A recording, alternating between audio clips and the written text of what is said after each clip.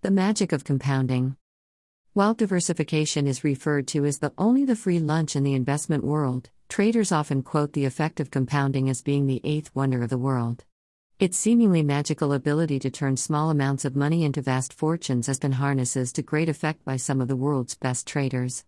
It is a secret you would be foolish to ignore. 2 different techniques of using money management in markets and show that fractional bets can be an effective way of growing wealth. Investing a percentage of your capital instead of a fixed sum allows the magic of compounding to take place and enables a more optimal bet size to be placed. The best way to see this is to look at an example.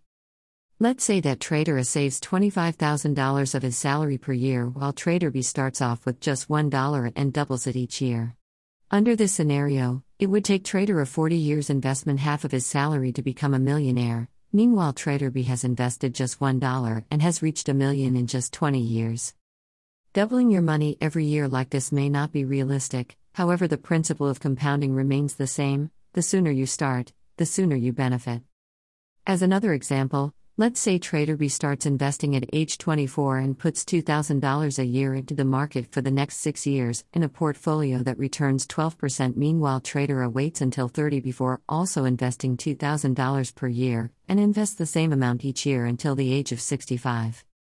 By retirement, then, Trader A and Trader B both millionaires. However, Trader B has invested just $12,000 over 6 years, while Trader A has invested $72,000 over 36 years. As you see, the effects of compounding increases with time, and the sooner you can put your money to work, the better. Formula for compounding. FV equals P, 1 plus I, N. Where FV equals future value amount including the principal. P equals principal amount. I equals rate of interest per year. N equals number of years invested.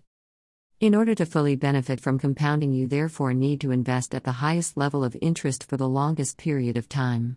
A portfolio that returns just 3% a year turns a sum of $10,000 into just $18,000 after 20 years. While a portfolio that returns 20% per year turns the same amount into nearly $400,000. It therefore makes sense to aim for high-yielding investments if you can, especially while young, in the hope that they balance out over time. This article is taken from How to Beat Wall Street. Written by Arshad A.